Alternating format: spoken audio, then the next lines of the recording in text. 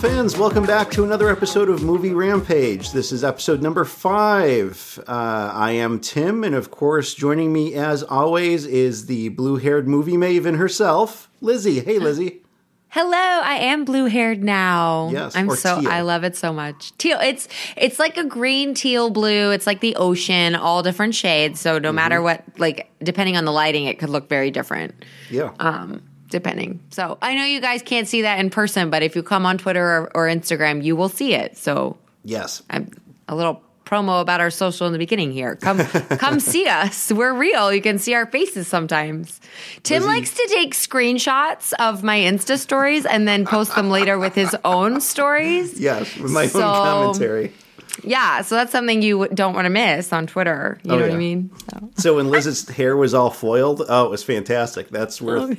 I mean, I saved that. That's going to be worth pictures, tweets for like months. So. I'm surprised you haven't turned me into a meme yet. Oh no, I just gave him an idea, guys. I know. I didn't even have that idea. That's great. You're welcome. Let's take a moment to reflect on episode 4, shall we? Yes, let's take a moment. We should. So episode 4, for our listeners who might be just joining us for episode 5 here, if you haven't listened to any episodes before, episode 4 was our review of Justice League. OMG.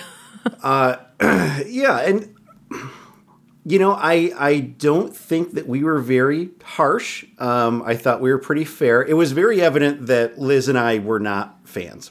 Yeah, I think we were honest. Enjoy it. Yes, we were very honest. And there were some people that agreed with us, and there were some people that, wanted to drag us out into the streets and lynch us. Lots of people who did, I think. I feel like people took it very personally, and I don't feel like we meant it personally. No, not at all. Just this... the same way that if somebody didn't like Thor, given how much we loved it, we would not take it personally that they did not enjoy the movie. And that is the part that I feel very strongly about. Yeah, and that's the thing. And I guess what's great about pop culture things like movies is that people tend to take so much ownership to them and they have a lot of passion for them, especially when they're franchises. Yes. And certainly if someone says, hey, this thing about Star Wars or a Marvel movie sucks and I don't like it, I would, what my first reaction probably would be, are you nuts? But I'm not taking it personally. Right. Or wanting to defend it in some way, but not meaning it at, I'm not meaning it at you. It's, or even the creators, because I like to separate my personal feelings from a movie versus what I consider artwork. I consider movies to be an art form. Really, they are. Yeah. And I appreciate how much effort, people put into this artwork versus, whether it's music or costuming or whatever. I can separate my personal dislike for Justice League and still talk about the merits of it, I think. I think we did that to a certain extent, even though we were both very dissatisfied and passionately, I think, dissatisfied, which is another thing that happens in fandom is the passion is there because we're such diehard fans of certain things. I consider myself a very big fan of DC, and I think what I'd like to say is that I am still a fan of DC, regardless of my like or dislike of this movie. And I think a lot of people came at me like I don't like DC now. Sure. I don't necessarily know how that can come to that conclusion, but I love DC. That's why I'm passionate about it. So anyways, yes, it's a little debrief. And I think you're absolutely right. Films are 100% art. Every aspect of them is a piece of art, and they're open to interpretation by every individual who sees them, and everyone's going to pick up different things from them. They have different values to them, and the stuff that we offer up are really just our own opinions of and things. Reflections, yeah, and our own reflections, and I'm a big Marvel fan. Me too, but I am very upfront about the fact that I think the Ant-Man movie was crap. You have been very upfront with that. I'm very vocal about it. am shocked by it, but I also don't take it personally that you didn't like it, although you're wrong. and that's fine. We can all have different opinions, and that's cool. And I didn't mean to throw that out there. And actually, that just this whole thing to reflect a little bit on the last episode just popped into my head. I just kind of threw that on Liz's lap. She didn't even know that was coming. And it's not for us to be defensive. It's just we got a lot of feedback on it, which is great. I mean, for a new podcast, to see this much feedback was fantastic. We saw it on Twitter. Yes. We got a lot of feedback on Slack. I had people texting me, all sorts of stuff. So that was really cool, and I'm totally thrilled. We're both thrilled that we got that kind of feedback on it. So yes. That's really all awesome. Feedback is welcome, even if it's feedback that's a bit of a head scratcher at times for me. Yeah. I still appreciate it, and I had a lot of good. I had some really good DM conversations on Twitter about the episode and about my thoughts personally on Justice League. So I love that it sort of opens the door to conversation. And readily welcome that in any of these. Like, that's the point. That's why we do this. We want to talk to you about it. So thank you to everybody who gave their opinion, for better, for worse, for good, for bad, for whatever. We appreciate you, and we want to hear from you, and that's the fun part. Yeah, we totally do. And it's nice to see that kind of passion. So that's a cool thing. I would say Tim and I feel that passionately about Star Wars. So yes. We're going to have that will be our next episode. So we'll have a lot of passionate chatting about Star Wars, good, bad, and ugly, because we have feelings, lots of feelings. Oh yeah. So there will definitely, and that's a great preview. The next episode, Movie Rampage, episode 6, is going to be on The Last Jedi. Yes. It will be, as we do with everything, a spoiler-filled, all-out, through-and-through discussion of the movie. And I'm really looking forward to it. We're recording this on Monday, December 11th. Yes, so we only have 3 days left to see it. Yeah, just 3 I'm days seeing it left. Thursday. Yeah, I'm going to see it Thursday also. Yep. My theater's doing a fan event beforehand, which I know we actually mine have is to get too, but I tickets can't for. go to it. That's too bad. The thing is, they've actually been very mysterious about this, so I don't know exactly what they're doing. The fan event is at 6 and then the movie starts at 7. They're, from as much as I can gather, they're actually putting us into the theater that we're going to watch the movie in. So we still want to get there with adequate time to get a good seat in that theater. And then they're doing stuff. They're going to have some giveaways. They're going to have some other things. I don't know exactly all this entails. They have not given a lot of information at all.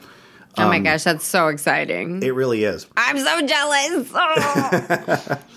And then hopefully, I mean, pretty much the big thing I've heard is I want to make sure that there's enough time between this fan event and the start of the movie to run to the restroom, because everything that's been said about this The Last Jedi is the longest Star Wars film ever put out there.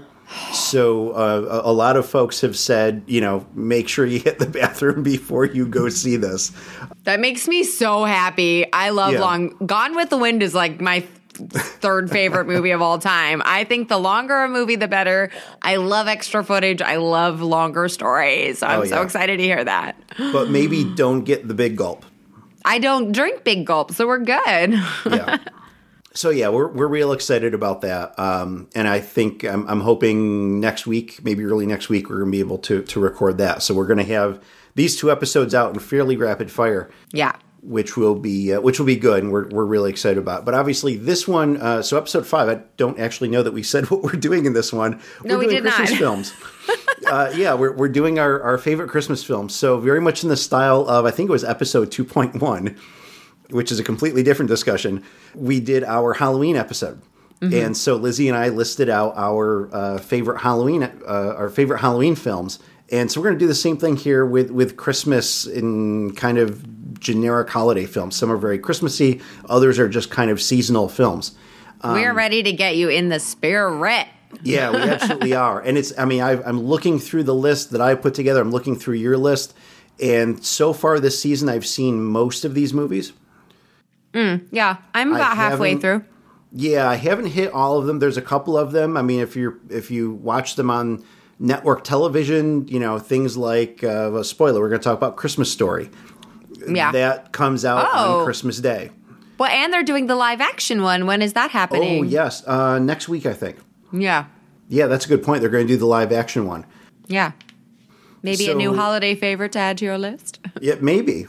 We'll see how it turns out. I'm interested in watching it. My niece is interested in watching it. My wife hates Christmas Story through and through, so for her to sit and watch through this one will be probably extra painful for her. So my niece and I actually considered just recording it and we'll watch it separately. But maybe this will spark new interest for her, though. Maybe she'll say, "Hey, I really loved this version." Yeah, maybe. Yeah, you never know. But so we're going to jump into the discussion here. Our same spoiler warning applies. Although, quite honestly, again, I'm looking at this list. There's nothing on this list that came out this year. So you've probably seen these movies. A couple on my list will have come out this year, but we'll talk about that later.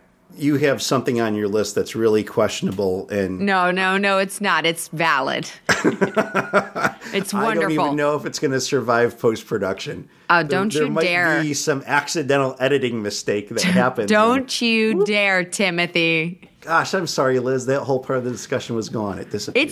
It's a vital part of this discussion. It is important to my journey to Christmas. # Journey to Christmas. # Journey to Christmas. Like Journey to the Last Jedi, but different. That's right, exactly. So with that, Lizzie, ladies first. What movie would you like to talk about? Okay, I'm starting big and strong and very Christmas. My number one favorite Christmas movie / movies of all time is White Christmas and Holiday Inn.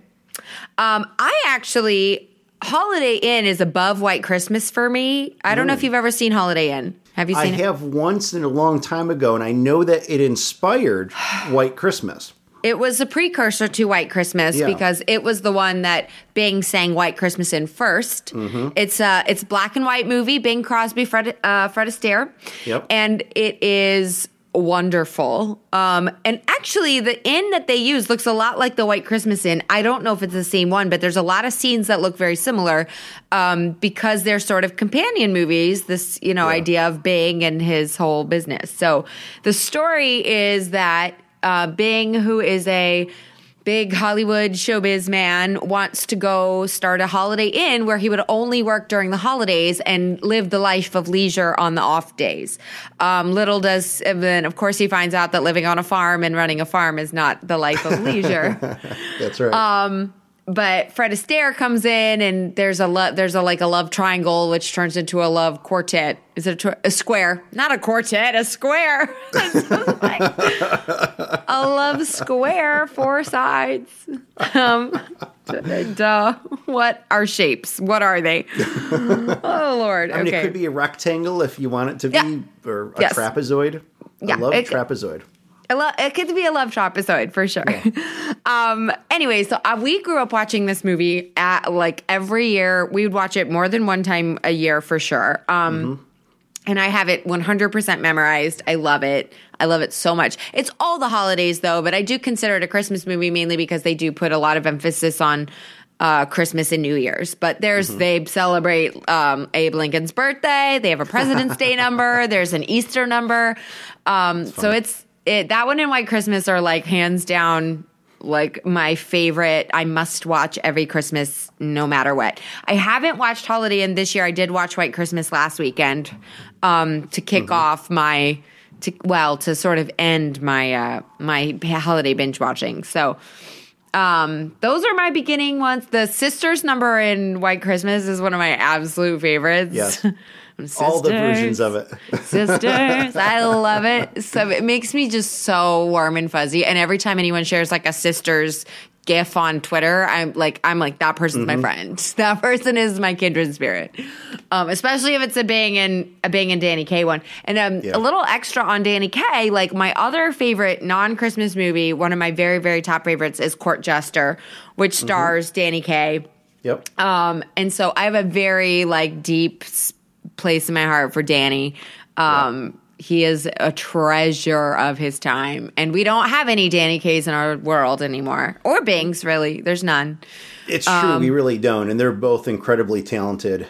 I'm thrilled that these movies are at the top of your list because White Christmas is my favorite Christmas movie. It was on your list too, yes. Yeah. So and go. I love practically anything that's associated with World War II stuff. Yeah. And so the opening scene of White Christmas is Christmas in the European theater of World War II, and it's just it's incredible that hey, you've got a handful of entertainers really centered around Bob Wallace, Bing Crosby's character, they have this ramshackle stage, and he's putting on a show for the troops there, and just kind of doing what they can. And it's not like it's a USO thing or anything. It's just, hey, we're in the middle of a war zone and we're going to try to spread some Christmas cheer.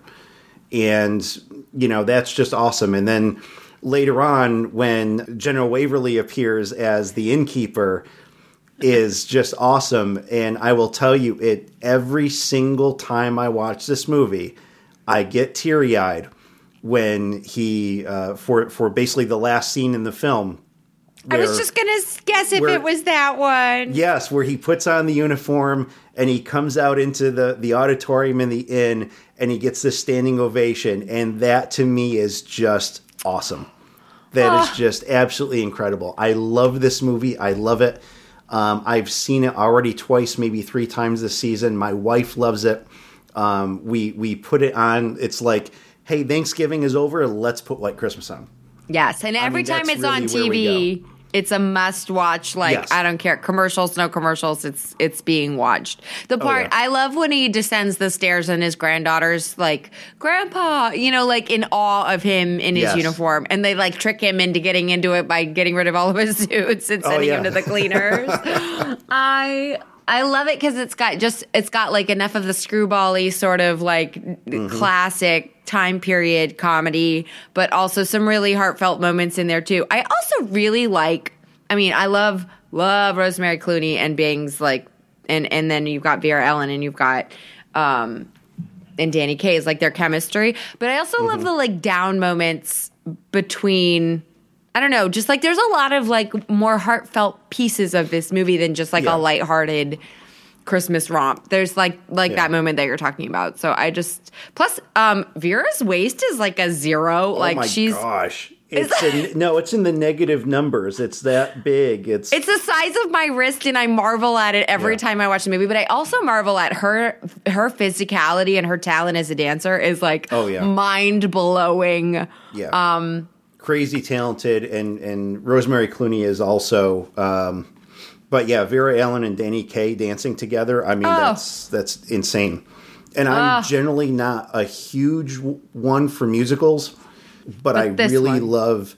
Yeah, this one is just so well done, and I love the number of musical numbers and dancing performances in it, and it breaks up the movie nicely, and it makes for nice transitions, and it hands down 100% my favorite Christmas film.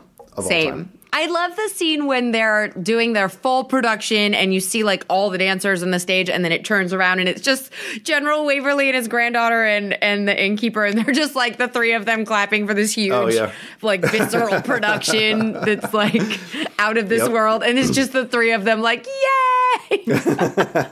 I love that. Yeah, I agree with Tim on this one. Like number 1, hands down, favorite Christmas movie of all time. Hand in hand with Holiday Inn for me, because that's the one I really grew up watching more than White Christmas. But as an adult, White Christmas has really like risen to that same level for me. So they're neck and neck, and I love them both, and they belong together. If you're going to watch one, like maybe find the other one and see the comparison, because they are very much companion movies with Bing being the star of both of them. So it's worth a watch. I know White Christmas can be found on Netflix. Yes. I don't know if Holiday Inn can. No, it's not on there. That one I think you'd have to rent or find somewhere, because I don't know that it's available on streaming. Yeah. So, over to my list, even though we kind of shared that one, National Lampoon's Christmas Vacation. Oh, yes. Well, we talked about this on the Lost episode, didn't we? We did. This is just such a funny movie, and I'm generally not a huge fan of all the National Lampoon movies. But this movie is just, it's so much fun. And I'll probably watch this one twice, I think. already this season. You've got Chevy Chase. This is just a terrific Chevy Chase movie. Beverly D'Angelo, who plays his wife across the other National Lampoon films. You have an early appearance of Julie Louis-Dreyfus, Johnny Galecki as a kid. We, now know him from Big Bang, but he played Rusty. And Doris Roberts, who is mostly famous for Everybody Loves Raymond. Yes. She was Raymond's mother. And you've got Randy Quaid, who always plays weird, kooky parts. Just a fun movie. I love the story beats of this movie. It's just a lot of fun. That's really all I can say about it. I mean, there's some real memorable moments. I love when he finally gets the Christmas lights going in the house, and the camera pulls away, and you have the wide shot of the whole town, and you see the rest of the town start to go dark, and then it cuts over to someone sitting in a power plant somewhere, and they have to flip the switch for the auxiliary power, and then everyone else gets powered up. Just kind of a funny little moment there, and Chevy Chase putting up the lights and being stuck in the attic and getting the Christmas tree and all that stuff. So it's just a fun movie, and I like to laugh when I watch it. I am not a big fan of any of the National Lampoons, and I feel I've seen it. I know I've seen it like maybe once or twice, and I love Chevy Chase, but it's definitely not on my watch list. But I like hearing your take on it, and there are those iconic scenes that I remember, but it's definitely never made it on my tried and true list. Right. But yeah, but we did discuss it in the episode that will forever be lost to the ether. Yes. Yeah. The Lost episode, which was centered on John Hughes. Yes. And John Hughes was the writer of the National Lampoon story. So yes. Yeah. All right. Well, back over. Next one on my list is Elf. Because it's Elf. Hello. It's the best. I love Will Ferrell with all my heart. I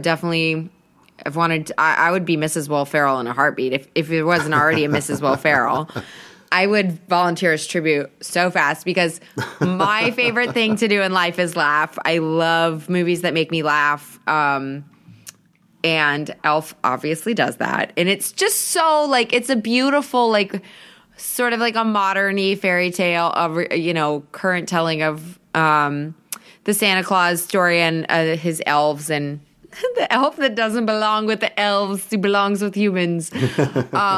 Early Zooey Deschanel in there, who I also just love as in New Girl and everything, so I love her.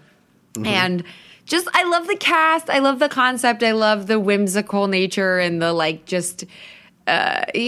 all the little bits in there, like the five food groups or sugar syrup, all of, when he discovers the gum under the trash can and he eat on the subway, and eats it, or that he's excited about the world's best cup of coffee, or running through the revolving doors, or it just any of those little moments. I'm not gonna lie, if Elf took me on that first date where he the first cup of bad coffee and the revolving doors and I would be enchanted. Although in reality it'd probably be who's this creep? But in my mind, I'd like to think I'd be enchanted by that wonderful first date with Elf. I love it so much. So yeah, this one is really high on the list. I haven't watched it yet this season. It's I own it, so it's going to be as soon as I get through my Star Wars rewatch and get to The Last Jedi on Thursday, then I'm going to go full throttle into Christmas. Yep. So Elf is going to be real high on the list, 100%, because it's just delightful. What are your thoughts on Elf, Tim? Elf is a funny movie. I will admit it is not one of my favorites. I think there are times when it goes a little too over the top for me. But I really do. I love the dynamic between Will Ferrell and James Caan. Yes. And so it's, you have that. It basically becomes a funny man, straight man thing because, of Buddy's fish out of water basically component to this story. And it's just funny how James Caan is trying to treat him and trying to get him into being, quote, normal. And Will Ferrell is not fighting that, but he's just being him. He's being Buddy the Elf, and that really, to me, makes it a lot of fun. Yeah, the juxtaposition of like Buddy's whimsicality and like James Caan's basically Sonny Corleone, sort of like older Sonny Corleone, like is part of what makes it so brilliant. Like when he's wearing the suit or when he picks out the gift for someone special and it's the lingerie. Yes. For his father. I don't know. Like even just thinking about it makes me happy. I love it so much. Okay, yeah. That's got to be watched it is fun. soon. It definitely is fun. Okay, what do you got next? Next one for me is The Ref. I don't know what that movie is. You don't know the Ref, I will say, is not hugely popular in terms of Christmas films, but it's a lot of fun. Dennis Leary has the starring role in it. And I know people have their issues with him, but Kevin Spacey is also in it, and I think he has a great performance in the movie. Judy Davis. It is basically the center of this is that Dennis Leary is a criminal who almost kind of along the lines of like what we see in the beginning of the first Home Alone movie, where he's kind of going around and it's the holidays, so he's taking advantage of this and he's hitting up very affluent neighborhoods. And he ends up almost getting caught. He ends up on the run, and he basically gets Kevin Spacey and Judy Davis, catches them, gets them in their car, says, "Take me to your house." And they take him to their house, and he basically becomes, with their family coming over, he kind of starts off with him holding them hostage, but then it transitions into, well, our family's coming over, you kind of can't stop that, and so you have to be part of our Christmas. And so it's just this really awkward thing, and it's very funny, and it's Dennis Leary comedy, so it is sometimes this harsher, more abrasive type of comedy. So if you're familiar with any of his stand-up at all, a little snarkier. Yeah, it's a little snarkier. It's a lot of fun. I like it. I think it's a great movie. It is something that I do try to take in, usually at least once during the season. I do own it because it usually doesn't end up on TV. But yeah, I haven't yet watched it this season, but I probably will next week is my guess. I've never seen it or heard of it even. So I'm intrigued. I might have to give it a check out. I like to watch new movies. Yeah, it's good. It is good. It's a lot of fun. I think you'll laugh. Okay. I'm going to put it on my list. Not this list, like on my watching list, not like my favorites list. My next one is While You Were Sleeping. OMG. I love this movie so much. And it's 100% a Christmas movie. And it's heartwarming, and Bill Pullman is delightful and delicious and lovely. And I did watch it actually earlier this week when I was in a rom-com state of mind, which is never a good thing for me. I'm just putting that out there to you. It's bad when I get in that state of mind, but it's not bad when it comes to While You're Sleeping because it's wonderful. Basically, she falls sort of in love with this guy she's only ever seen but never really met. And then he falls on the train tracks, and she saves him. And at the hospital, there's a mix-up, and basically they think she's his fiance, but she never has even met him. So then she gets pulled into the family while Peter Gallagher's in a coma. It's starring Sandra Bullock. And while Peter Gallagher's in a coma, she falls in love with the family and becomes a member of the family, sort of, and then falls in love with the brother who was played by Bill Pullman. And it is just wonderful. And Bill Pullman is relationship goals till the end of time. And yeah, it makes me just so happy. I literally watched it one night, and then I went back and watched the ending the second night because I was like, I need more. Sure. So I actually went back and watched like my favorite moments, which are all the like Jack and Lucy moments with Sandra Bullock and Bill Pullman. Those are their character names. And so I went back and watched all those moments over again because I didn't have enough. So have you ever seen While You Were Sleeping, Tim? I didn't think that I had, but once you kind of gave the summary, I realized that I had seen it. Mm-hmm. But it was a long time ago. So this is a 1995 film. Yeah. I do remember seeing it. It was a while ago. I'm going to have to catch it again. Yeah, it's a good one. Yeah. It's like a, I mean, because I feel like Sandra Bullock's one of the more like, she's less like it girl or like, you know, ish, and more of a like relatable heroine, you know? So she's like the every girl, not like, oh, I'm the accomplished baker falling in love with the perfect man. It's like she's, right. You know, she's lost her father, she's lost her mother, she's working at the Chicago Transit and like taking tokens sort of on the subway. Mm-hmm. And so she's, I don't know, I just love her portrayal. Early Sandra Bullock. Definitely worth a watch. And this is one that my mom and I always watch together. So it's like, it's got a lot of movies I associate with my dad or my brother, but this is one I really associate with my mom. So it's got sort of like that family feeling to me because it's one of our favorite movies, her and I. So it's got a special place in my heart. So good. Yeah. Very good. There are, I think, a lot of films, particularly around this time of year, that do give us that association. Totally. Whether it's just kind of that association in your own heart and soul that you feel happy watching it, or an association of watching it with your family or something like that, that just, it gives us that comfort. And it's something that as soon as it hits this time of year, like I said, Thanksgiving is done. Now we can watch these movies. Yeah, and like nostalgia to when we watched them as kids and when Christmas was like, I don't know if anyone else is feeling that way, but Christmas is like more complicated the older you get. And so it's sort of a hearkening back to when Christmas felt a little more simple and it was just really about family and being together rather than about what everything else that comes with it, good and bad.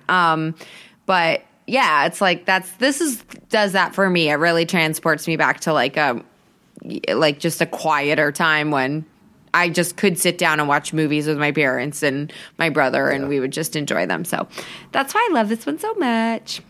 Very nice. So my next pick is kind of a modern Christmas classic, Home Alone. Yes. And Home Alone is there have been several of them. Not Home Alone 3 to start, Tim? No. And I will say, I mean, Home Alone, the original Home Alone is the only one that's on my list. Home Alone 2 does have some cute elements to it, but I think it tends to go a little too far with some things. It also doesn't age well with Donald Trump making a cameo. Yeah, no. But the original one, so it's funny because this is another John Hughes movie. Yes. And so this was also discussed in the Missing Long Lost episode. A Chris Columbus film, Macaulay Culkin, obviously, Joe Pesci, has a Catherine O'Hara, who is just hilarious. I love her so much. Everything she's in, yeah. She's wonderful. John Candy has an appearance in it. Just really a funny movie. A lot of fun. I love the story beats of it. I love... It's just the things that, like, you can imagine yourself being a kid and thinking, yeah, I could do this. Yeah. I could protect my house from, home invaders kind of thing. And of course it's it wouldn't take much to twist this movie into something really nefarious. Right. But it's so, it's much more lighthearted, and where one of the things that I like about this one that where Home Alone 2 loses me is like the stuff that Kevin does to these guys in Home Alone 2 would be fatal. Right. The things that he does to them in this one, not fatal. It would hurt them, but not really fatal. But like Home Alone 2, where he's throws a brick at them off the top of the brownstone, which is, 4 stories high, and it hits them in the head. No, I'm sorry. You do not stand back up from that. That doesn't. You will have a skull fracture. You will probably be knocked unconscious. Bad things happen. But in this one, where the iron comes down when he tries to pull the cord for the light in the basement and the iron hits him in the head, that's just funny. Yeah. It's funny. The blowtorch to the head, funny. Yeah. It really is. Everyone cringes when he's walking up the basement stairs and steps on the nail. Everyone cringes. It doesn't matter who's in the room. And you're like, oh, no. Because everyone knows that's got to be so painful. Yeah. It's great. The music in it is great.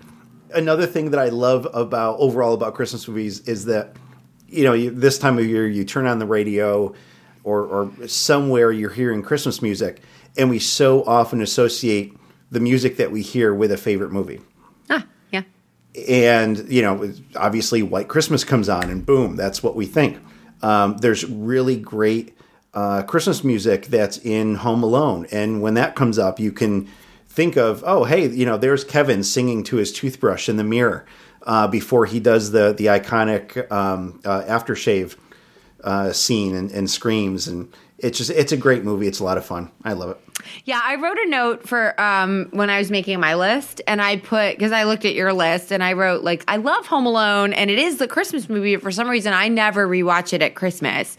It just hasn't become one that I do associate it with Christmas, but, it's one that I'll, come across, because I don't own it, so I either have to, watch it on television, but I don't know. Usually it would probably play on television at Christmas too, so I'm not quite sure why I don't associate it necessarily with watching it at Christmas, but it's definitely one of my favorites, and it's definitely nostalgic. Have you seen any of the stuff where it's paints the Joe Pesci and the bad guys as the sort of good guys and Kevin as the terrorist?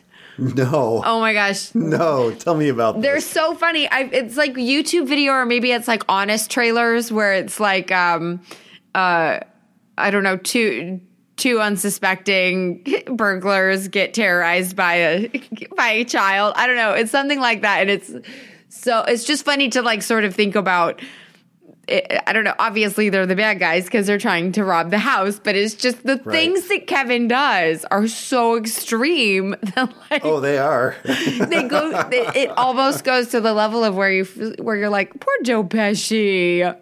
You're just trying to rob a house. I got real Minnesotan there for a moment. I don't know what happened. Trying to rob a house. That's right. And beyond the antics, it also does have a nice story in it, particularly with the old man, the neighbor, yes, who has lost touch with his daughter and all this, and Kevin kind of convinces him to reach out and get back in touch with his family and stuff. So you have that nice little feel-good side story to it in the middle of all the antics. Also a little John Candy action. Can't go wrong with John Candy being in your movie. Yeah. He's treasure. Yeah, great. I don't know. Great. I don't know. Again, I don't know why it's not on necessarily on, in my mind to watch every year, but maybe I should add it on and watch it every year. Yeah. I feel like I should.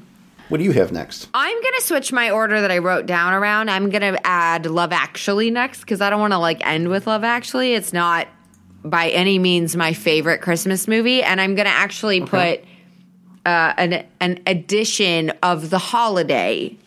And they really should have gone with While You're Sleeping because they're all in the same vein of a rom-com sort of feel-good, heartwarming Christmas movie. And I definitely watched The Holiday, Love Actually, and While You Were Sleeping all together. So I should have added them in, but we're going to talk about them now. But sure.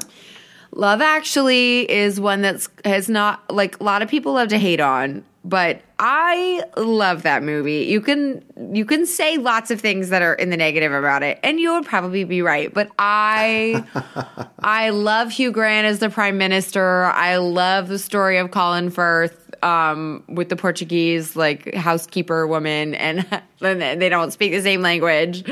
I love all the little storylines, maybe except for Alan Rickman's. It's very disappointing given the scope of the rest of them. And then Alan Rickman's this cheating douche on Emma Thompson. It's so not what I associate Alan Rickman with, especially because they were both in Sense and Sensibility. And so is Hugh Grant, and Colin Firth is in Pride and Prejudice. So I think a lot of my love for it is because I associate it with a lot of Pride and Prejudice stereotypes and tropes and stuff like that, and sort of transferred on to Love Actually. But I'm a big, as Tim knows, and as you will find out at the end of my list, I'm a big romantic comedy fan. I've watched way too many of them, and they're all up here just living in my brain, which is a bad thing. But I love them. And then, so The Holiday in juxtaposition is Jack Black and Kate Winslet and Jude Law and Cameron Diaz. And as unlikable as Cameron Diaz in the movie is, everyone else is that much more likable. So we can forgive her for her unlikability. Just because she's I don't know. I like Cameron Diaz overall, but in this movie, she grates me. But, like, everybody else is so wonderful, I can forgive her. Anyways, those are my two other rom-coms that really belonged sort of sandwiched with While You Were Sleeping, but we'll add those in here. I love them, and I just... Oh, I will watch them this year. That will happen, yes. I haven't watched them yet, but I will. I don't know that I've seen Love Actually, but I gotta say with this cast, I mean, it's pretty incredible. I assume it's like little vignettes.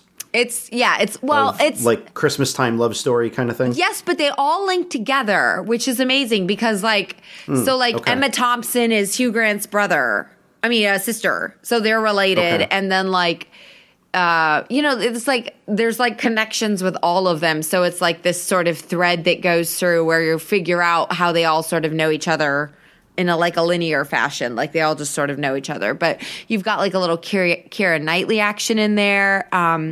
You've got a little Rick from Walking Dead in the iconic scene with the signs. Oh, really? Yeah. Oh, that's funny. Yeah. He plays a bit of a stalker. We can all agree on that. But I don't care. I love him. And you've got Martin Freeman, who plays the Hobbit and is Watson in Sherlock and is in like everything, The Office, the British Office, and everything. Mm-hmm. He plays like a porn stand-in. And so his scenes are like these simulated porn scenes. Like, that's great. They're like, can you tweak the nipples some more? So he's like it's so not what we know Martin Freeman for. So it's so funny to go back and watch him in that because it's like, well, I mean, it is a little because he's like endearing and uncomfortable and like, oh, are my hands too cold? But yeah, the cast is excellent, and I think part of the reason I can like forgive any of the weird things that don't age well with time or that you're sort of like, but he's a stalker, is the cast and who they all are to me and other things. So just an excellent, huge, giant, wonderful cast. And it's worth a watch, at least to know all the pop culture references. It's got Bill Nighy as the like rock star, pop star who's turning his big hit into a Christmas version. So it's like the song is like Love Is All Around, but he changes it to Christmas Is All Around. And it's like all these jokes about how stupid that is. But that's what happens in real life, so it makes it funnier. But I think you should definitely watch it. I would say watch that one over the holiday or while you were sleeping because they're much more like rom-com-y, whereas this one's got a lot of different things happening, like brother-sister relationship and like all kinds of things like that. It's got a lot to see, whereas it's not just about the love stories, even though it's called Love Actually. So you should watch it. Yeah, this seems very dynamic. Yeah, it's a good one. With this kind of cast and to kind of pay attention to all of them, it does seem like it would go from story to story. So yeah. I gotta say, looking at this, and you mentioned Alan Rickman. Mm-hmm. Alan Rickman, I think, is probably the star of this episode. Is he? Well, because he's in this. Yeah, and then he's going to be in... And he's in some of our future picks here. Oh, because of your next one. Yeah. Duh. So my next one, and this is a bunch of films lumped into one, and we actually had quite an extensive conversation about these in our Halloween episode. Yes, we did. Because funny enough, the Harry Potter movies, they just fit. I mean, they're great films that you can watch any time of year, but they really hit during Halloween for us because, well, you have wizards and stuff, and that's very Halloween-y. And they also hit during Christmas quite a bit. They play a lot on what, Freeform now? Mm-hmm, Freeform. So you see them there a lot. A lot of the settings of many of the Harry Potter movies have a Christmassy kind of feel. They're in a snowy time of year, a cold time of year. So I think we gravitate toward them because of that.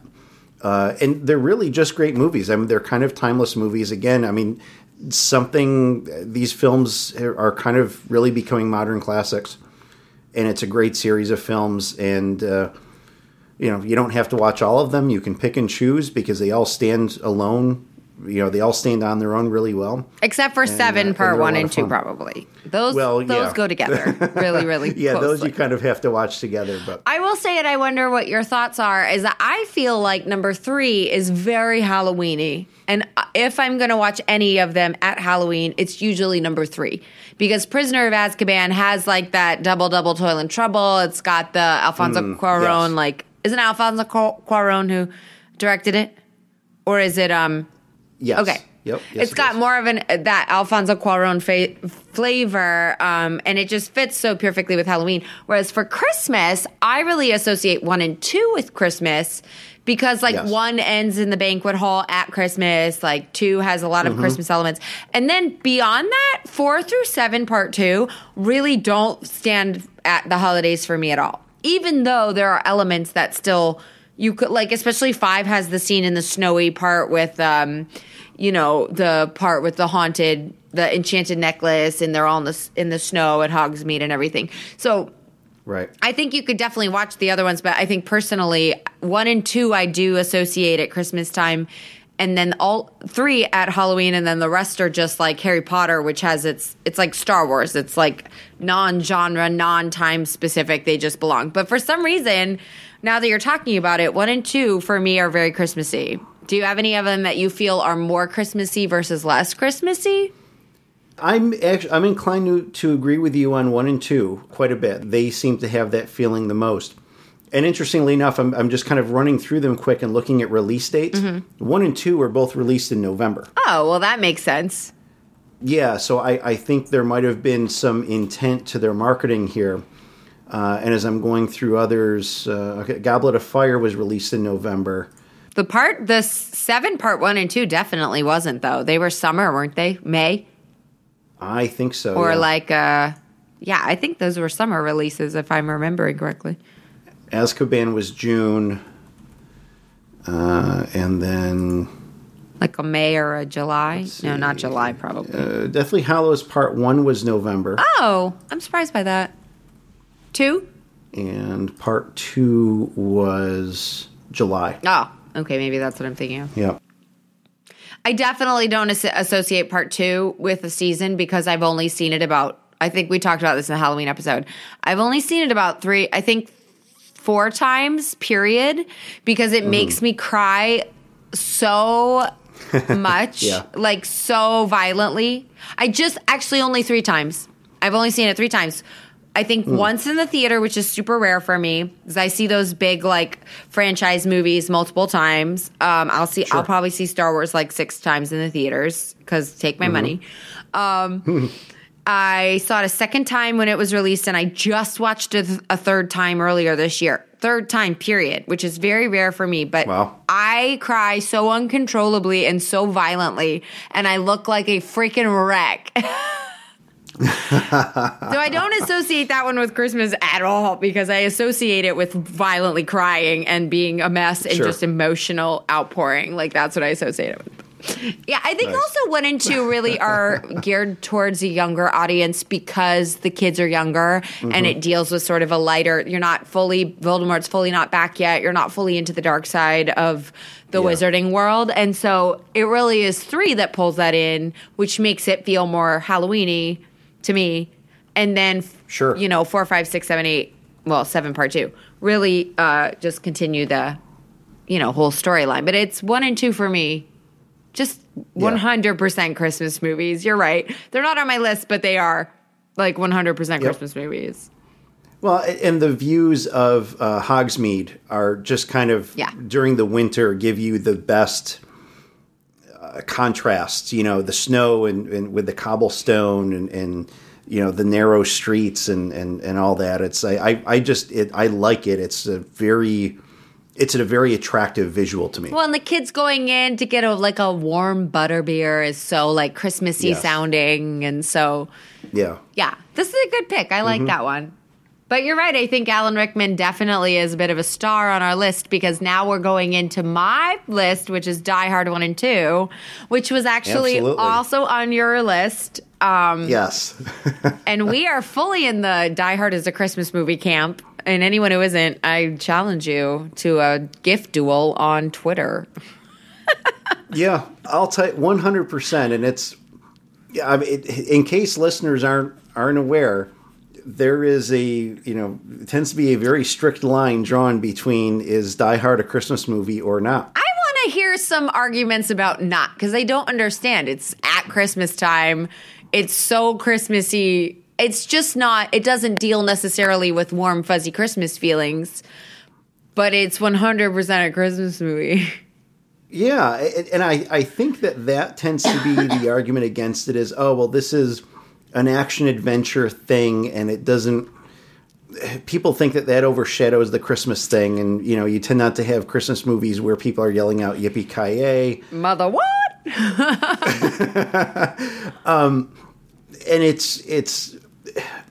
But the setting is Christmas, and it's not just the setting, but there are little elements of the movie, particularly speaking about the first Die Hard movie. There's little elements of the movie that are kind of woven throughout that remind you, oh, this is Christmas time. This is Christmas time. Yeah. And I think that's a critical setting piece. So if, you could take Home Alone and set it during summer vacation instead of Christmas. True. Well, yeah, you could still have a good, funny movie, but there's so much context that Christmas adds to that movie.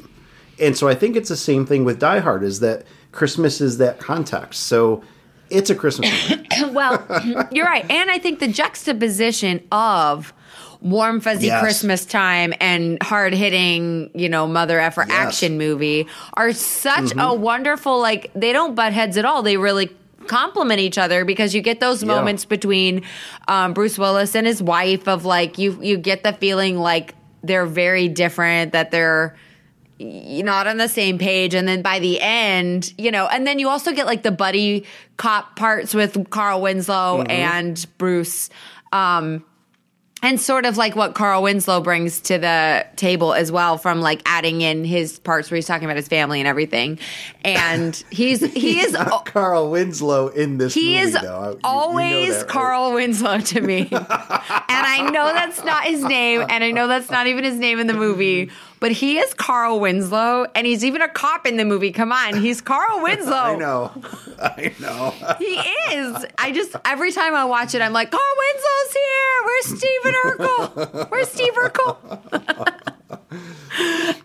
Yeah, so I would go farther to say that I associate one with Christmas more than I do two. But once I'm in the realm of watching one, I want to watch two. So I tend to watch two at Christmas time only because I'm already in the mindsets. But I don't go watching two on its own as a Christmas movie.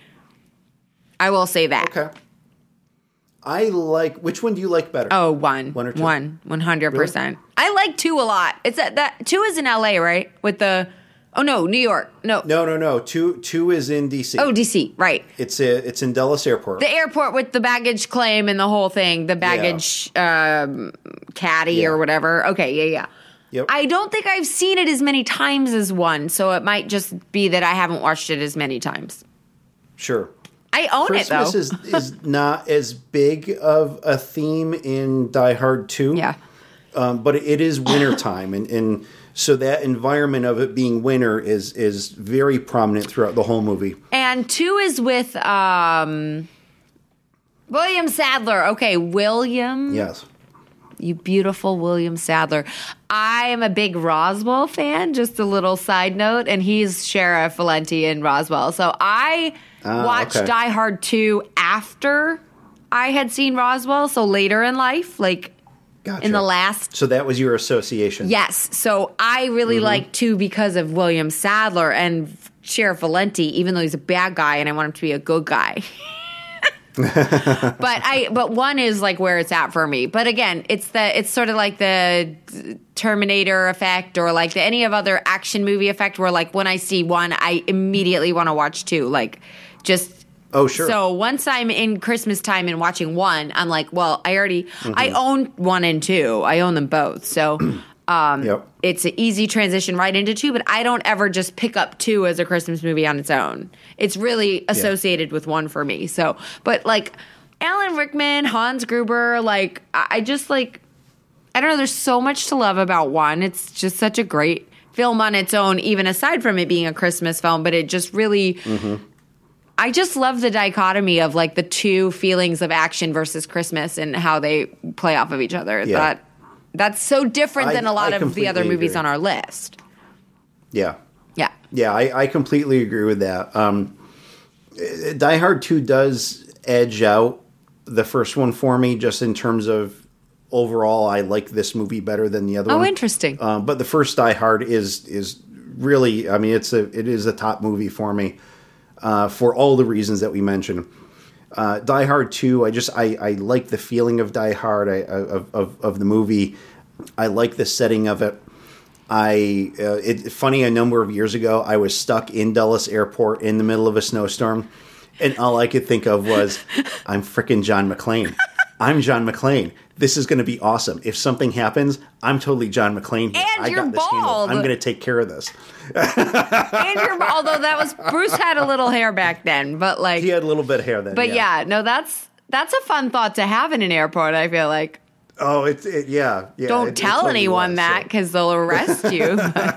Now, we have to sort of discuss that there are other Die Hard movies.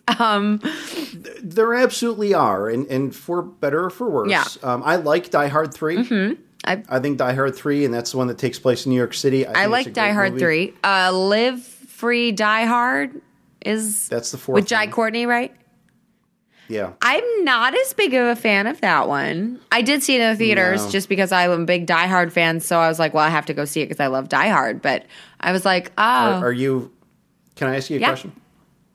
Are you a Die Hard I'm fan? a Die Hard fan. No, I don't think I am a Die Hard fan. I'm just a fan. I'm not like... Yeah. Like, if I miss it this Christmas, that's okay. It's not like... I don't have to watch it every year. Like, it's not like White Christmas. I'm a diehard White Christmas fan. Oh, sure. So it's on a different level for me. And I think if I'm talking about action films, I'm more of a Terminator fan than a Die Hard fan. For some reason, I associate them with each other. Okay. I don't know why, but I do that. Terminator's not a Christmas movie, but whenever I think of Die Hard, I transition into watching Terminator movies. So I should watch them at Christmas. I probably do. Sure. We've watched both of the Die Hard, Die Hard 1 and 2. You did already? Already. Oh, wow. Oh, yeah. Yeah, we've seen both of them this season, and I think more than once. One cool little tidbit. So at the end of Die Hard 2, the very end of it, they're out on the tarmac, and all the planes have come down, and they've all landed and such. And there is you've got a bunch of fire engines and ambulances and police cars and all that kind of stuff out there, and John gets out there and he meets up with Holly and such, and they're seeing the weather outside is frightful and all that, and the camera draws back and it does this wide shot, and there's I think maybe 3 or 4 airplanes in the picture. That's actually a matte painting. I got to see that matte painting earlier this year. I got to do, folks know this if they listen to the Random Chatter Show, I got to tour Lucasfilm. Oh, yes, you did. Earlier this year. And yes, I did. So again, kudos to Justin Bulger, who is an awesome guy and friend of the network.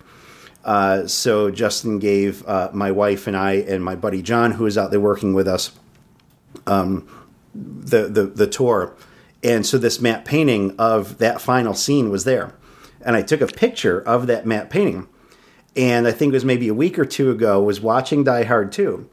And we got to the end of the movie, and I paused it at that part. And I take out my phone, and I'm looking at the image, and I'm looking at the screen. I'm like, oh, that is so awesome. That's amazing. Because it was, it's just a matte painting that they just, the people are moving around in, and then as they zoom out, the people are no longer moving, but you just have this wide shot of that scene. So, yeah. That's a good little tidbit you got going on there. Yeah. Yeah, I thought that was kind of cool. That's a fun one. All right, what do you have next on your list? We could probably do a whole episode about Die Hard, by the way. Oh, we probably could. Yeah, I mean, it would be one of the movies or all the movies. Yeah, we could do like a whole... I think we certainly could. ...compendium of Die Hard chats. So my next one, again, combining a couple of movies here because we have sequels. The Santa Claus. Oh, yes. 1 and 2. Yeah. I'm not a big fan of the third one. I didn't even know there was a third one. I only know about 1 and 2. There is a third one. It's okay, but it's not great. Is Tim Allen in it? Yeah. Oh, yeah. Way to beat a dead horse. So yeah, Tim Allen movie. I love Tim Allen. I mean, I was a big Home Improvement watcher when that series was out. And Buzz Lightyear. You know, yeah, he does Buzz Lightyear. It's a great movie. The first one, and I think where this works so well together as an original and a sequel, is because the first movie really establishes, it's kind of your origin story, and it really establishes the character and the environment of the North Pole and how certain things work and all that. The second one kind of fast forwards, 10 years, and it is now a story unto itself. And so you could probably watch that without having seen the first one. There's a couple of contextual issues that if you watch the first one, it would solve for you. But I love both of them as just kind of their own movies, and I love the characters in the movies.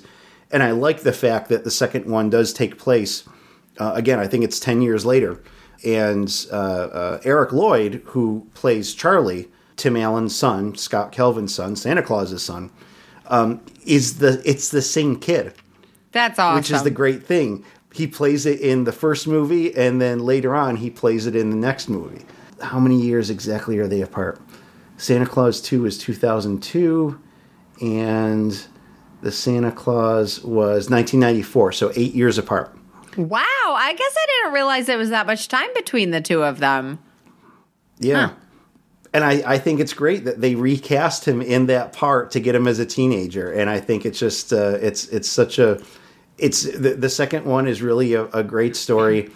The second one has Elizabeth Mitchell in it, who I have a little bit of a crush on.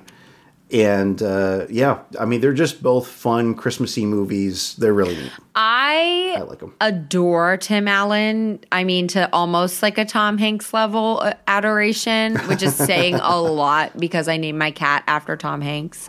And I've watched this movie ad nauseum as a child, and I don't know why it didn't translate into watching it every year as a grown up, because it's like Elf level for me. Like, it's whimsical, it's like funny, it's heartfelt, it's like got its own lore about Santa. So I really, it's like very even keeled with Elf.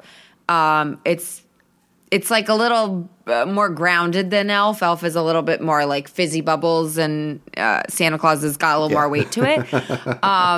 But I'm going to have to give this one a rewatch this year, because you are like talking about it makes me want to watch it so bad right now, because I love Tim Allen so much. Yeah.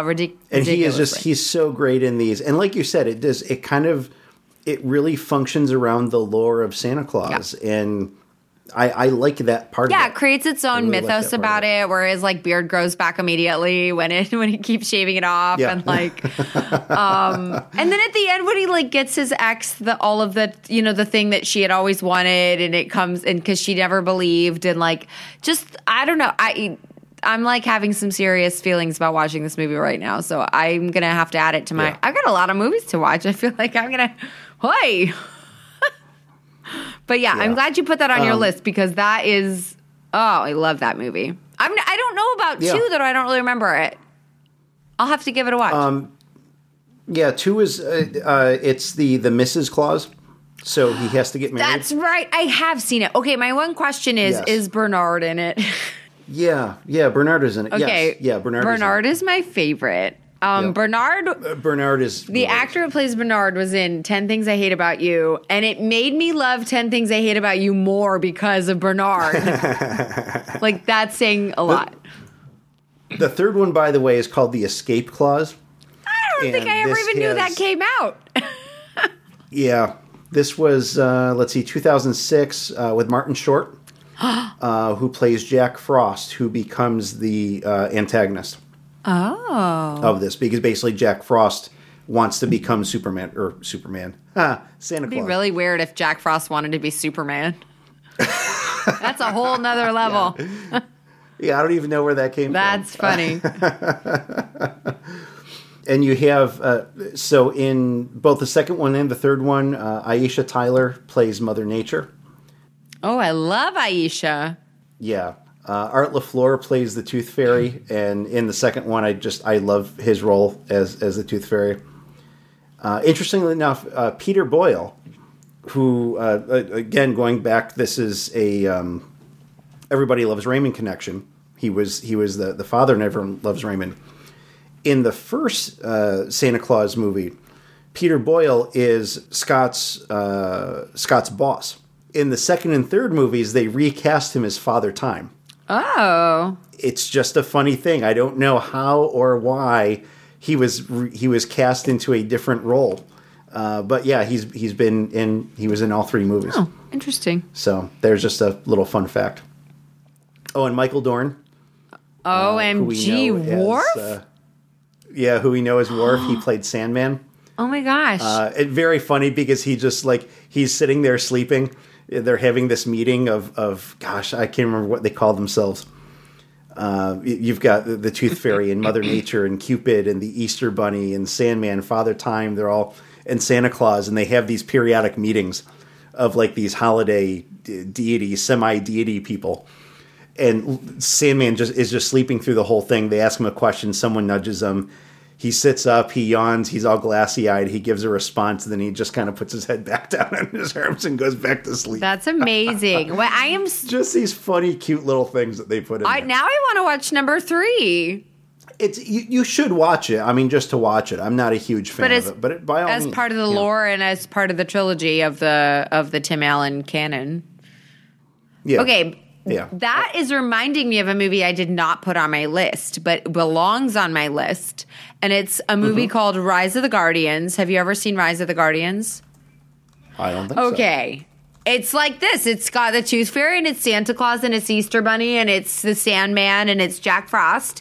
And Jack Frost is voiced by Chris Pine. It's a cartoon. It's an animated movie. DreamWorks, I think. Okay. Oh, 2012. It's so Chris Pine is Jack Frost.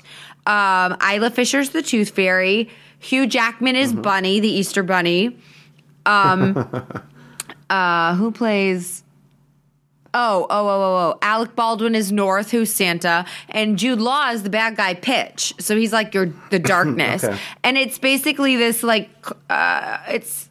I don't know, it's wonderful. Jack Frost, the kid dies and becomes Jack Frost, but he feels very, very alone. And so then he basically gets made into one of the Guardians, which is all what you're talking about, the group of mythical people who take care of us throughout the year, whether it's through our dreams or through the holidays or through, losing a tooth or whatever. And they fight Pitch, who's trying to get rid of all of those. So Hugh Jackman's Bunny is like this badass Australian hair, hair, and he's basically Crocodile Dundee as the Easter Bunny, and that's funny. And then he gets turned into this baby bunny that's but it's still got the same voice. It is like Hotel Transylvania level good for a holiday film, and I think you would really enjoy it a lot. On the level of Hotel Transylvania, although not as funny, not as slapsticky because of the Adam Sandler element of Hotel Transylvania, but a little bit more heartfelt and really gets you in the heartstrings where you don't really expect it. But the little little elves that Santa has, and then the Easter Bunny has eggs, and they're both these sort of little boop boop boop characters that I'm so glad I remembered it now that you're talking about that, because it's wonderful. And the first time I saw it, I just teared up watching it because it was so just so good. And Chris Pine as Jack Frost is so actually Jack Frost is one of the people that a lot of people ship with Elsa from Frozen, because they're both white-haired frosty people. Okay. Yeah. So if you ever see any of the ship fan art, it's Elsa and Jack Frost. It's that Jack Frost from Rise of the Guardians. So, oh my gosh, I'm so glad I remembered that, because I got to watch that this year. That movie is wonderful. And I would say, Tim, you would really like it. Yeah. Okay. I will have to check it out. I'll tell you, Hotel Transylvania was great. Yeah. Watched it on your recommendation. Laughed through the whole thing. I thought it was really clever. So yeah, this one is I will check super this out. Clever, but again, not as funny and like slapsticky as Hotel Transylvania, but it's very clever in the way that they sort of tell the story and how pitch sort of comes in and tries to ruin everything. So it's not, I don't know that it's necessarily like a Christmas film, but because North is in there and like the Santa Claus and the elves and everything, it definitely could categorize itself as that. But it also has like Easter and the other Guardians realms as well. But it's wonderful. Yeah. So I'm adding it to my list after the fact, and it belongs on there. That's fine. That's fine. So what do you got next? Very good. Movie that I saw most recently, and this is a movie I've watched for years, and I've been a big fan of it. Trading Places. What movie is this? This is it's an older movie, 1983. Huh. Totally holds up. 100% holds up. Eddie Murphy and Dan Aykroyd. I don't know this movie. Really? Oh my gosh.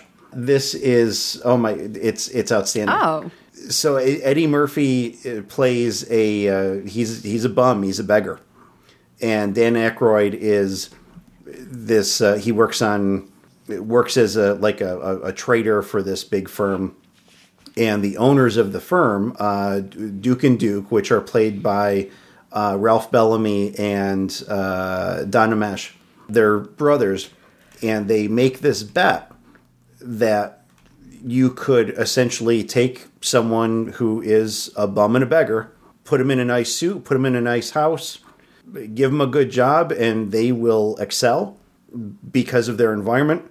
And you can take the person who was rich and advantaged and fortunate, put him out on the street and cut him off, and they'll turn to a life of crime. And so they make this bet to do this. And it's Eddie Murphy and Dan Aykroyd. The whole movie is absolutely hilarious. It's on TV fairly often throughout the year. I regard it as a Christmas movie just because it does take place, again, the setting is Christmas time, and it's very appropriate, and that setting is kind of threaded throughout the whole movie. So you'll catch the edited version out on the networks. You'll catch every once in a while, oh gosh, I saw it on, I think, IFC, which does uncut movies. And so it's basically just like watching something on, HBO or whatnot. Unbleeped. So you get you get the full language, you get the F-bombs. This was early 80s with Eddie Murphy in it. So you get the N-word dropped a couple times. There are several topless scenes of women through the movie. But it is it's absolutely hilarious. A really, really funny movie. You will laugh through the whole thing. It has a great story to it. And it's a must watch. And it is one of those movies that flipping through the channels, if it's on, I will probably 9 times out of 10, I will stop on it and watch it. Okay, I've never seen it, but it sounds like it belongs on our adult Christmas list with Die Hard. Yeah, probably adult. Although I will say, the edited version that you see on most TV channels is pretty light. It's not. It's appropriate. I wouldn't say that it is not family friendly. I think it actually has some pretty good themes in it of race and that kind of stuff that like you could talk to kids about afterwards and say, well, hey, what are they showing in this? What are they reflecting in this? And but it also does, again, early 80s, Eddie Murphy and Dan Aykroyd. There's stereotypes that are projected in it, and it's that brand of humor. But it's good stuff. It's very fun. Really well done. Well, my next one is definitely a kids movie or kid-friendly movie. It's not a kids movie because I watch it every year, but it's the original Grinch, the Dr. Seuss animated original Grinch, not the Jim Carrey live-action version, which my father has deep, very upsetting, not upsetting, but like very big issues with the Jim Carrey version. He doesn't like when a character gets a needless backstory. And so he doesn't like that, the Grinch was bullied, and so that is any explanation for how he treats the Who's in his future. Especially because the whole point is sort of for the villain to become good, not for the villain to become some Sondheimian good is bad and bad is good anti-villain, anti-hero. So my dad gets real up in arms about the Jim Carrey version. I happen to like the song, the Faith Hill song, Where Are You Christmas, from that movie. And I also like the visuals of the Who's, like their costumes and everything. But as far as like a movie that I'll watch every year, it's OG Dr. Seuss Christmas for me, 100%. Yes. The animation, the Abu Dore song, it's like the book just pops off at you. And I am Dr. Seuss's. The Lorax is my absolute number one favorite Dr. Seuss of all time. But Grinch is pretty far up there. And fun fact for everybody, my family celebrates Christmas in a very unique way. Yes, we do themed Christmas where we voted on a theme last year. So we've done this for 8 years. So every year, the year before, we make our votes, our silent ballots, anonymous silent ballots. So nobody gets mad that we have whatever theme we have. And so this year is Dr. Seuss Christmas. So if you come to my Instagram or my Twitter, you're going to see a lot of Dr. Seuss costumes. And we have a green screen that we take pictures in front of. And then my uncle like takes us and photoshops us into scenes from the movies or books, depending on what we're doing. So my character is going to be the Noothgrush on the toothbrush from There's a Wocket in My Pocket. But my brother is going to be the 500 Hats of Bartholomew Cubbins. My mom is going to be Horton Hears the Who. My dad's going to be the Vipper of Vip. My cousin's going to be the cover of Oh, the Places You'll Be. My niece and nephew will be Thing 1 and Thing 2. My aunt and uncle are Thing 3 and Thing 4.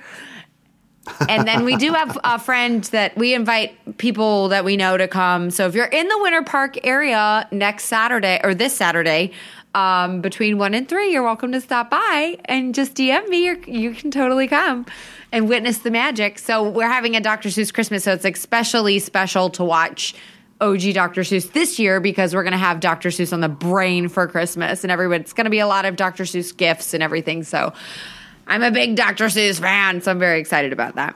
So original. I think that's awesome. Yeah. And I will tell you, folks, I mean, I've been following Liz's stuff on social media. We go back, 5 years? Quite a while. Somewhere around there. And so I've seen the pictures that she's posted through the years of this Christmas tradition, and it is awesome. I mean, the costumes are incredible, and it looks like it is such a good time. It's like a little mini con, because we go, we full cosplay rather than just, Disney bounding or some sort of low level. Nobody buys their costumes in my family. We all make them ourselves. We have a costume contest and a running trophy where everybody the winner has to add something to it. So each year it gets bigger and bigger. And we do for our Lord of the Rings Christmas, we did this huge gingerbread shire. And we cool. usually have gingerbread or cookies or something that's themed along with the theme. So we're going to have a lot. So just keep an eye out because Dr. Seuss is big for us. And we actually have littles this year because we haven't had littles ever. We just do this as adults. Right. Anyways, so that's my little Dr. Seuss pitch and story and why I love Dr. Seuss so much. And it's extra this year because we're celebrating Dr. Seuss Christmas. So that's my... Yeah. And it's so well. I mean, like you said, I mean, you guys have a green screen, and who is it? Your dad that does the backgrounds? My uncle. Yeah, my uncle does the backgrounds, and we actually do have a backdrop, a physical, a shower curtain, Dr. Seuss shower curtain that we're going to use as a separate photo station, so people can take some pictures and put them up on social media right away. Because we realized that all of our photos are these awesome photos of us in our costumes with a green background, so it sort of ruins the picture. Yeah. But last year was the Wizard of Oz, and who knows what next year will be. We have to do our voting. So if you have any suggestions of what my family should do for Christmas, you should let me know because we've done Harry Potter, Lord of the Rings, Narnia, Star Trek, superheroes and villains, Star Wars, Doctor Who, and then Wizard of Oz last year. So that's all 8 years. So this year will be Dr. Seuss. And next year will be our 10th year, so it's going to be a big one. So if you've got any, it might be Disney. I think we'll probably go Disney, but yeah. It's, you know what's funny is we don't have any Disney movies on our list. Like, I feel like Disney and Christmas should go together so seamlessly. I guess Frozen could technically be watched at Christmas, but we don't have any on our list. No Disney to speak of. Yeah, Snow White. I guess Snow White. Oh, yeah. Snow White's not Christmassy. No, you don't think Snow so? White? Just the name, maybe. There's no actual snow in the movie. There is not. I thought it was done during. No. No? Because they take her into the forest and was wrong. Beauty and the Beast, maybe, because there is snow in Beauty and the Beast. Yes. Yeah. All right. What else do you got on your list? All right. My next up, and we alluded to this in our introduction, is A Christmas Story. Ah, yes. So there is the upcoming live action musical that's being done on one of the networks. I don't know which one. Of which network? Yeah, I don't know either. But I'm speaking of the 1983 Christmas Story, and it's really a period piece. It's set in the 40s.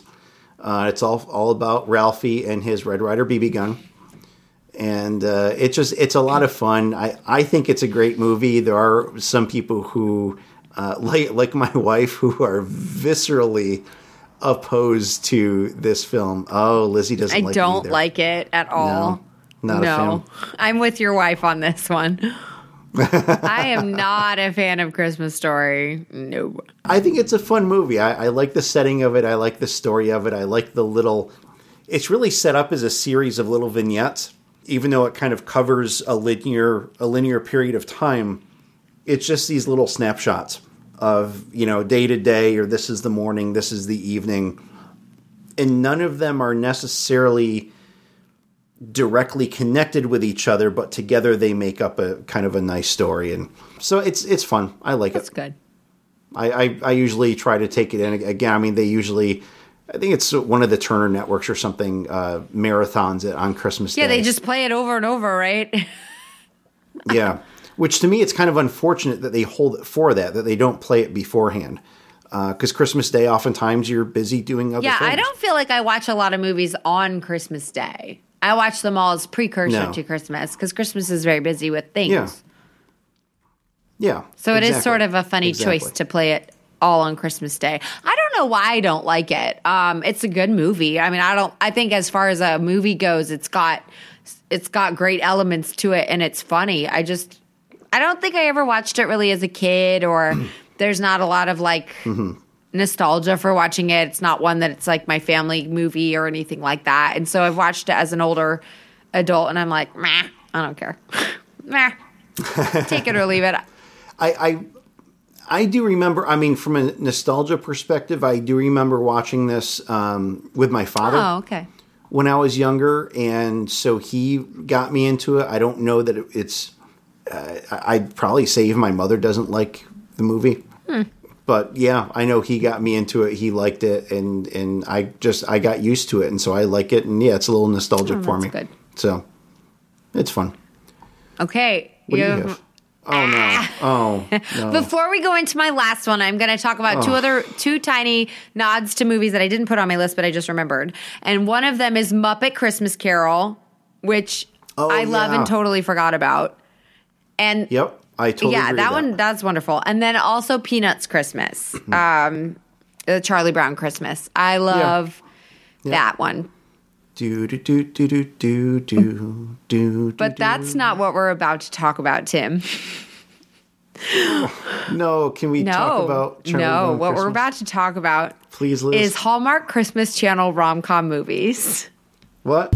Hey, you. Damn, we lost. Hey, the you episode. listen to me, you. Shoot. Okay, I just did my full Christmas rom-com Hallmark Channel rewatch of like 12 rom-coms in a row. I won't tell you all the names, but they all have the word Christmas in them, and they all have to do with kissing. And they're all about a handsome white guy and a beautiful white girl getting together. They're so cheesy, and there's zero diversity, which is I don't agree with. I'd like to see some diversity in there because everybody can experience the cheesy Christmas. Did you mute me, Tim? I was just pouring more water into my mug. That's all. Yeah, you better not mute me. No, I could still hear you. You just couldn't. I figured people didn't want to hear me pouring water in. Anyway, so they are very cheesy, and they are very stock photo Christmas cheese, usually involving some entrepreneurial female who meets like some sort of a big city douchebag who needs a heart changed, a heart of gold. That often happens. Yeah. But I will confess to equally knowing how ridiculous they are and also needing to watch them all. I am not without knowing that they're stupid. But I don't care. I love them. And I will tell you a couple of my favorites are Christmas Belle, starring Haley Duff, and this is a classic Christmas retelling of Beauty and the Beast. Love at the Christmas Table. That's a new one I just discovered. And The Christmas Kiss. Those are three of my top favorites. There's a whole slate of new ones coming out this year. There's one with Jodie Sweetin from Full House. There's a Candace Cameron Bure one, also from Full House. Usually the whole cast of Full House is probably in them. Lori Loughlin's definitely in one. Dean Cain is in a lot of them. Not Josh Duhamel.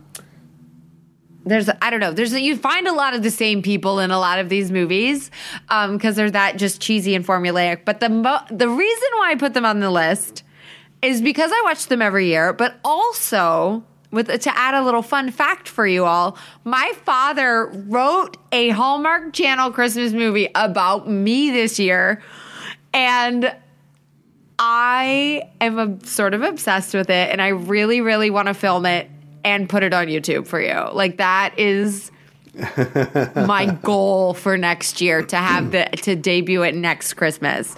It doesn't have a title, but it's about a 30-something girl lives above the garage in her grandmother's house, and her grandmother takes in boarders to sort of fill the house up after her husband has passed away. And she takes in a very handsome, hunky boarder who doesn't believe in Christmas and needs his heart warmed by the 30-something eccentric fairy tale like garage dweller. So that is the rom-com about me, which I think is so fun. I'm sorry. I hope the audience could hear you over the sound of my eye roll. Yeah, no, it was a loud one. It spoke volumes, Timothy. But I don't know what it is about them. They're so stupid, but I love them so much. And if you are and the other thing is that Netflix just debuted their first Christmas rom-com, and it's called Christmas Prince, and it is so horribly cheesy. It's with the girl from iZombie, starring as the main heroine, but it's so dumb and wonderful and horrible and cheesy and delicious and stupid but great. Yeah, it's wonderful. I will tell you, I love that you love those movies. I think a lot of people feel that way. They don't like them, but they love that I love them. Yeah. That's how I will put it. I love your enthusiasm for them. I love the fact that you recognize that it's garbage.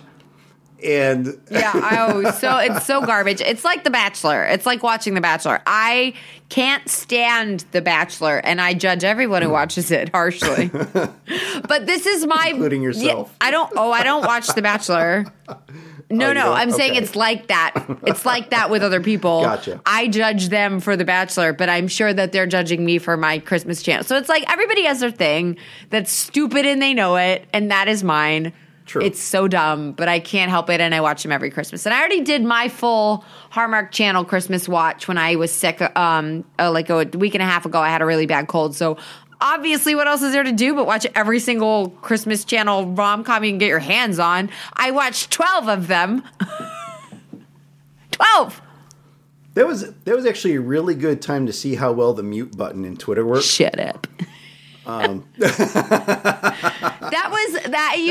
didn't, because I was so entertained by the stuff that you were posting about these, and it was very and funny. Between Twitter and Instagram, it was my hilarious. Insta story was very funny that week. Come on now, it was hilarious. Because I think you were doped up on cold meds. I was. While you're watching these. And yes. Yeah, I was definitely high on meds for a couple days, and I think that made it funnier. It made them funnier and more enjoyable. But there's a whole new slate that I won't get to watch till after, when Hallmark debuts them, because I don't actually have a television. I only watch things on Hulu, Netflix, and rentals and DVDs. So I can't watch any of the new ones this year. So I'll probably watch all the new ones next year. So I have something to look forward to. So that's the last one on my list. Tim, what do you have? Great. Well, the last one on my list, very traditional Christmas movie, It's a Wonderful Life. 1946, Jimmy Stewart, Donna How Reed. funny is it to go from the dumbest Christmas movies of all time to like one of the most iconic best ones? Like, that's hilarious to me. It is. Oh, that's good. I just watched this. I caught it on TV a few nights ago, so it's fairly fresh in my head, and it is. It's just it's a classic movie. It's a great story. It's a story that kind of makes you reflect a little bit on kind of your own existence and your own mortality, if you want to dive, into that rabbit hole. And the thing is that once you do, you keep on going and going, and you really kind of get to see, or at least think about, or consider the impact that each one of us has on the lives and the people around us. And, it's a good thing. Hopefully it's a good thing for a lot of people to see that. It's a great feeling movie about the life of George Bailey and the ups and downs of it and the community that he lives in and how people come together to help him and how his family comes together to help him. And, in the end, it's they live happily ever after kind of a thing. But it's a great film. It's a great film. It's a classic Christmas movie. It is. It's another one. It's another one that I love it, but I don't watch it annually necessarily at Christmas. But it is one that if I do watch it, it will be at Christmas time. And Jimmy Stewart is a treasure. And my favorite Jimmy Stewart movie is Philadelphia Story. So I have a very love Jimmy Stewart. So he's a treasure. But it's one I don't watch every year. I don't know why. Again, I have very weird standards. Christmas Hallmark Channel movies, yes. It's a Wonderful Life, no. I don't know. I'm clearly broken. I would say for Jimmy Stewart, between this and Rear Window. Okay, Rear Window is really good too. I like Rear Window. Mr. Smith Goes to Washington. Or Harvey. Harvey is another one that I love, and we watched a lot as a kid. Vertigo? Yeah, Vertigo. We didn't watch Hitchcock as kids, though. Yeah. No. So it's, for me, like, Jimmy Stewart's associated with my childhood, watching, same as Bang and Danny Kaye. Yeah. But, yeah, no, I'll have to give this one a rewatch this year, maybe, because we're talking about it, it's bringing, it all up, and I feel like, I don't think I've ever sat down and, like, made a list before of the ones I actually do watch or anything like that. So this is helpful to me. Yeah. Sure. Absolutely. Well, that's it for our list, I think. Yeah, that's it for our list. And so we've gotten ours down. We would certainly like to hear from our listeners about what movies are on their list. Obviously, you folks know there's a bunch of ways to hit us up. One of those is by way of email, movierampage@randomchatter.com. You can find us online at facebook.com/randomchatternetwork.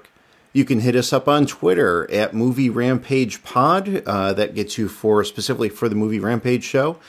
You can get us at Random Chatter, which is for the whole Random Chatter network. You can find Liz at Nerd in the City, and you can find me, as always, at Qui-Gon Tim. That's Tim with 2 M's. Certainly check us out at randomchatter.com. That is our main webpage, and you can find downloads of all of our podcasts from there. You'll find some network news. We have polls up there. We have some blog posts. I've continued my James Bond series up there. So please go over to randomchatter.com and check us out. We also appreciate that you spread the word and support us. Leave us some great reviews on iTunes and Google Play or wherever else you happen to find your podcasts. Click on all the stars, write in some great narrative for us. We definitely appreciate that. Tell your friends, family, coworkers, total strangers about us. If you know people who are interested in movies, and I'm pretty sure most of you do, ask them about podcasts that they might listen to. Maybe they haven't tried podcasts yet, and you could get them introduced to the Random Chatter Network and to Movie Rampage. If they are into podcasting, ask them what they listen to. Maybe you'll find something interesting that you want to try out.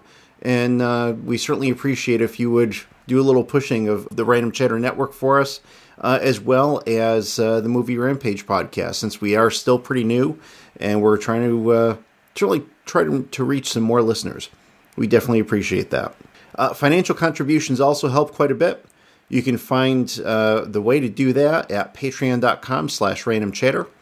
And basically any contribution that you provide to the network, we give you some perks back.